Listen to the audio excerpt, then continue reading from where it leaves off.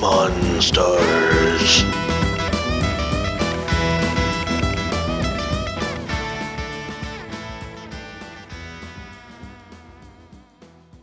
One of my dad's favorite stories to tell and pass down and really terrify us as kids was the legend of Goatman.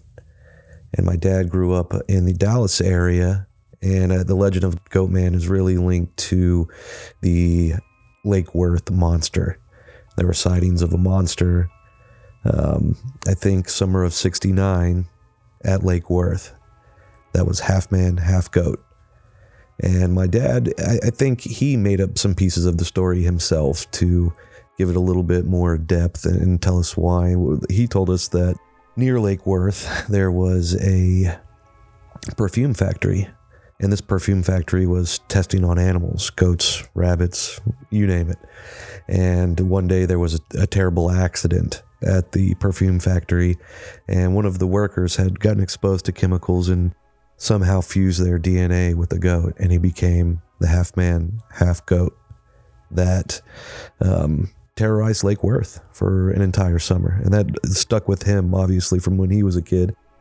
And he brought it to me. And there were several times when we went camping, he would tell these same stories and tell you could hear him out in the woods. He even made up a story about how Goatman travels under 18-wheelers. He grabs under the bottom and rides them. And he can follow people that he wants to.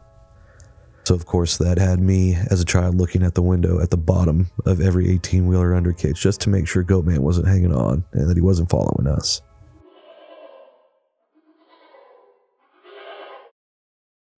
When I was younger, I thought my dad had just made the whole thing up. And it wasn't until I got into college that I started using Google to research and find out if anybody else had ever spotted the elusive Goatman. And sure enough, I'm looking at it now. In the Dallas Morning News, monster sighted around Lake Worth. Greer Island's Goatman, real or imagined. The Lake Worth monster is still feared after 45 years. And much like some of the other monster sightings in pop culture, there's, of course, some Polaroids and some blurry images of a white-haired, half-goat-looking man in circulation. Someone wrote a small book about the Goatman. According to Sally Ann Clark's book on the monster, entitled The Lake Worth Monster of Greer Island, Fort Worth, Texas, the monster jumped on the hood of a man's car.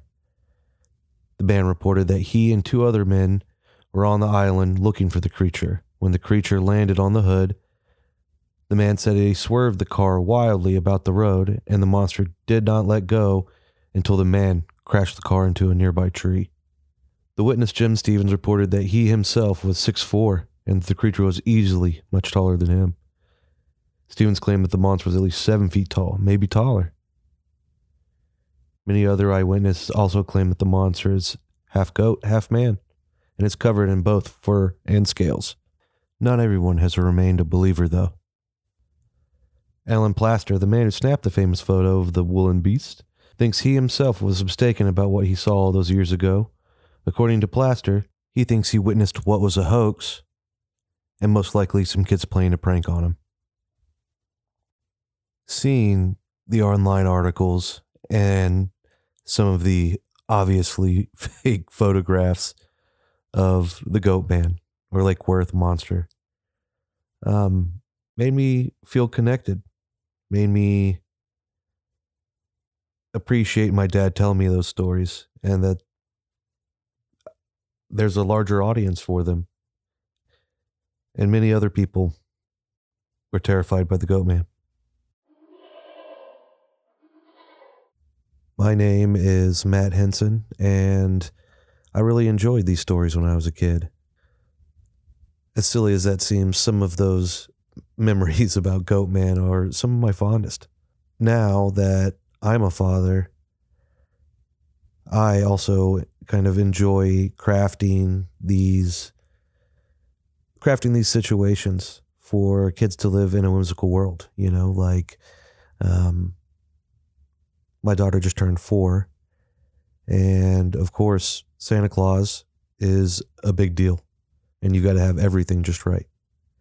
So you've got to have the cup of milk out, you've got to have the Santa plate out, you've got to have chocolate chip cookies.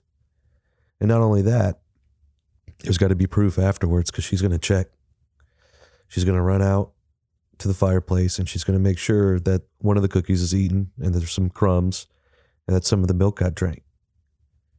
Again, when the Easter Bunny comes, you might have to leave out some carrots, wake up in the middle of the night, take a chunk out of one or two of them and put them out there just to let your kids have a little fun. This podcast is for adults who still like to have a little fun.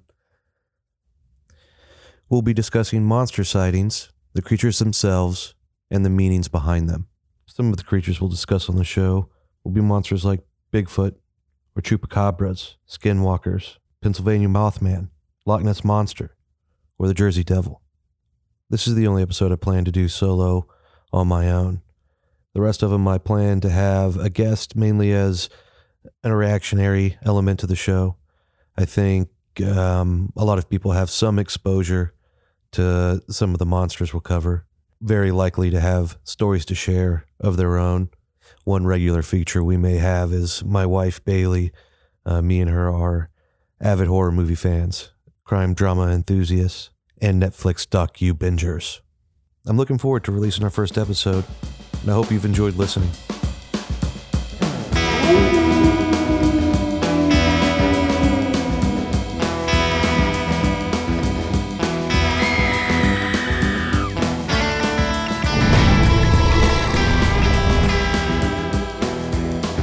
Monstars.